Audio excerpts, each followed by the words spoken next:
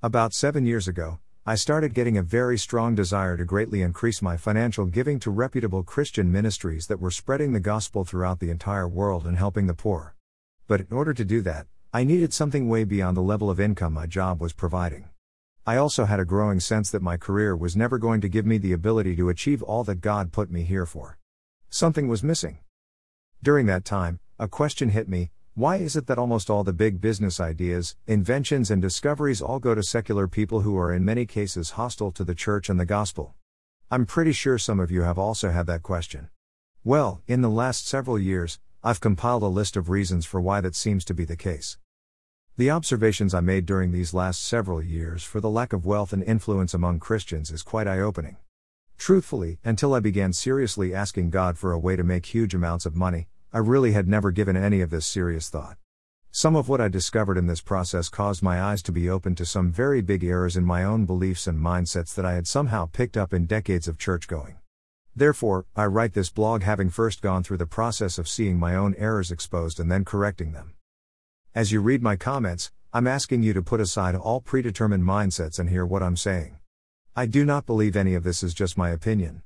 If you honestly consider and re-examine your own beliefs, you will begin to understand what's held you and the majority of Christians back from achieving significant wealth and influence. At the end of my article is a video by a pastor in Australia who has some rather insightful views that complement my own. So let's get started. Kingdom Mandate. I've written this before and it bears repeating that we all have a kingdom mandate to spread the message of the gospel of the kingdom so that Jesus will return and establish his literal physical rule on earth. I spent most of my life in complete ignorance of this and instead, I learned very common but false doctrines of limited thinking, passivity and escapism. Read the verse below several times very slowly and pretend you've never heard it before. Greater than in this gospel of the kingdom will be preached in all the world as a witness to all the nations, and then the end will come. Greater than Matthew 24:14, NKJV. Now, go back and read the last 6 words. Jesus says, and then the end will come. Somehow those last words have been missed by the vast majority of churches in their teachings. With all the end times teachings going around, those words have been overlooked by almost all of the prophecy preachers. Jesus is not coming back until the correct gospel, the kingdom message, is preached, not the church gospel. The more I've learned the true kingdom message, the more the idea of sitting around, complaining about all the evil in the world, hoping Jesus will come back quickly to rescue me from my end times assignment, is becoming an increasingly disturbing ideology. Career preparation phase and diverse callings. Let me insert a little perspective here, so you don't all think I'm being one-sided in my remarks. Obviously, not all of us are supposed to be business owners or inventors or popular influencers on a national or global scale. I get that. But I'm also not agreeing that as many of us Christians who have used that for an excuse have achieved at all what we were put here for. Most have not, and probably very few have ever seriously asked the questions I'm posing in this article. I myself spent 20 years in a normal career but, for the majority of those years, I had a very clear conviction that I could be doing a lot more than what would ever be possible in that line of work. At the end of those 20 years, it became obvious that God had plans for me to get on with my calling. But first, I needed to go through a rather unpleasant process of transformation which would ultimately lead to my being prepared for the calling that awaited me. If you're wondering what God's training program for a huge calling is like, read my article, Personal Wilderness, The Ancient Pathway. Look in the mirror. Before I give you the list, I want to make sure you understand what I said above. You need to seriously look in the mirror and admit where you might be wrong. I do not believe most Christians have yet accomplished anywhere near what God's plan for them is. The more we admit the truth to God and get everything out in the open, the more He can deal with us. But so long as we just continue covering everything over and refuse to admit what's wrong with us, the longer we remain stuck, wasting time that can never be recovered. Speaking for myself, I've been going through the process of fixing much of what's been out of order in my life according to this list below, and much more. In the process, God has given me many dreams and a huge prophecy confirming that I am going to get what I asked for. Note, had I not been going through this process myself, I would have no grounds to write this blog. Reasons why Christians have no serious wealth and influence. 1. Unproductive and/or negative attitudes about money, success, technology, business, media and movies. It's unquestionably true that corruption has become so commonplace that it's no longer a surprise to hear of it among the most influential people. I'm not suggesting we should pretend it doesn't exist. What I'm saying is, aside from that, is that if you look back over the last 100 years, you find the predominant attitude in the church has been avoidance, escapism, and disconnection from these exact arenas God has called us to. What about you? Considering the above, do you have a positive or negative approach and response? I've heard that one of the ways you can find clues to your life calling is by paying attention to the things that really annoy you. If you find yourself having a negative response to money, success, business, etc., it just might be that the reason you are so aggravated by any of these is because God has called you to be part of the solution. Speaking of a solution, there is at least one prominent teacher/prophet who deals with each of this whole topic in a productive and proactive manner. Lance Wallnau is the author of the Seven Mountain Message, which is the idea that there are 7 main arenas that dictate the direction of a society, and that we are the ones God has appointed to own and influence them. If you're looking for a place to start in correcting your perspectives, I'd start by following Lance Wallnau. 2. Lack of correct biblical understanding of wealth. A couple years ago, I received a postcard in the mail from a local Catholic church with a picture of the Pope and a message in big letters that said, "Be poor like Jesus." Don't ask me to say publicly what I wanted to do when I read that. But truth be told, most Protestants are no different. Poverty is not holy and not godlike. There's nothing you can do when you don't have money, not for yourself and not for anyone else. If you've never studied the biblical basis for prosperity and wealth, I have a perfect answer. I've already made a list of many passages here on my website, Biblical Basis for Prosperity. If you do not have the biblical view of prosperity, it's because at some point, you have accepted the lie of poverty. When I began studying all this, I found out that the Church's teaching of poverty came directly from the anti-Semitism that originated at the Council of Nicaea in 325 AD. In case you're not a Catholic, it might be worth noting that the Protestant Reformation did absolutely nothing to reverse this. How can you tell if you have a poverty mindset? Here's one way. When was the last time you made derogatory comments about Jewish people because many of them are wealthy and successful in business? If you've ever spoken anything against them, you have a poverty mindset and anti-Semitic attitude. How about this, pastors and preachers with wealth? When is the last time you criticized someone in ministry because they didn't live at a poverty level, like you? Of course there are some corrupt people in ministry, but just having wealth and material possessions is not unbiblical, and if you blast them and make accusations because they have something that you don't, that is unacceptable. If you've been doing this, you are out of order and you have a poverty mindset. 3. Failure to give to God what is due to Him and practice generosity, especially within the context of the church and ministries. When I first started asking God for an idea to create huge amounts of wealth, I had just increased my giving to way beyond just the bare minimum 10% tithe. During the last few years of my previous career, I had been giving annually between 20 to 38% of my total pre-tax income. All of my giving went to a combination of my church and global ministries that spread the gospel by various means and helped the poor.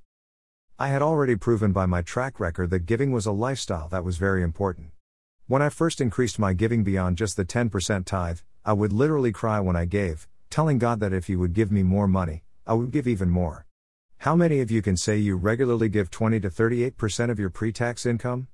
I bet hardly anyone is going to write to me and say they do. Until you get the concept of giving corrected, forget about becoming a multimillionaire. As my spiritual mentor, David E. Taylor, says it, you need to have a vision in your giving, not in your receiving. If you want to be $1 million giver like I do, God will need to first give you a way to make at least $10 million. Basic math, 10% of 10 million equals 1 million. Speaking of giving, if my blog or my dream interpretations have helped you, you are invited to check out my donate page, updated with the most popular cryptocurrency options. A poverty mindset is an attitude that you should get everything free from those called to some form of ministry. 4. Failure to deal with deep-rooted character flaws that make handling of huge amounts of money impossible.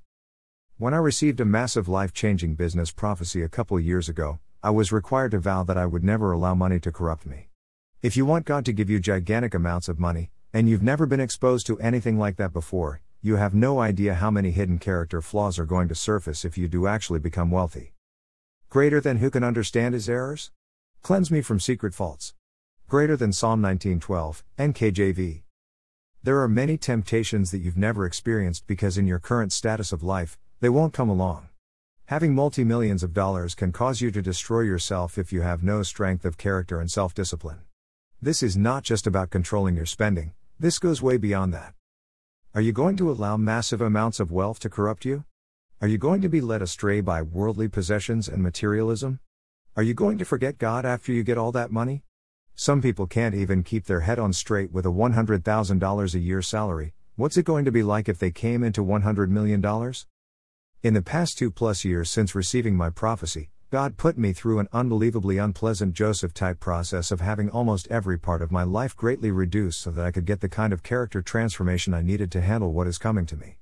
If you're going to get serious and ask God for something huge like I did, take Doug Addison's word for it, you're going to have to first go through the opposite of what was prophesied to you. By the way, the prophecy I'm referring to here is something I've hinted at many times on my videos and blogs.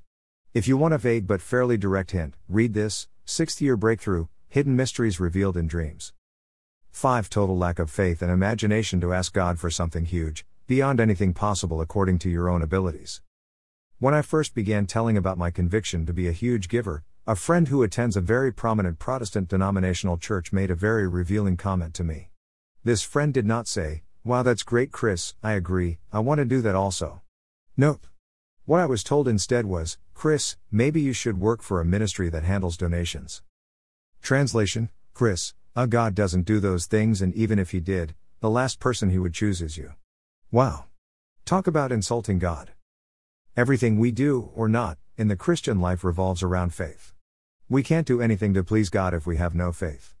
We need to kill anything that represents limited thinking that God cannot or will not answer us according to his ability, not ours. If you have the kind of thinking like my friend above, either get it fixed or forget about ever having serious wealth and influence.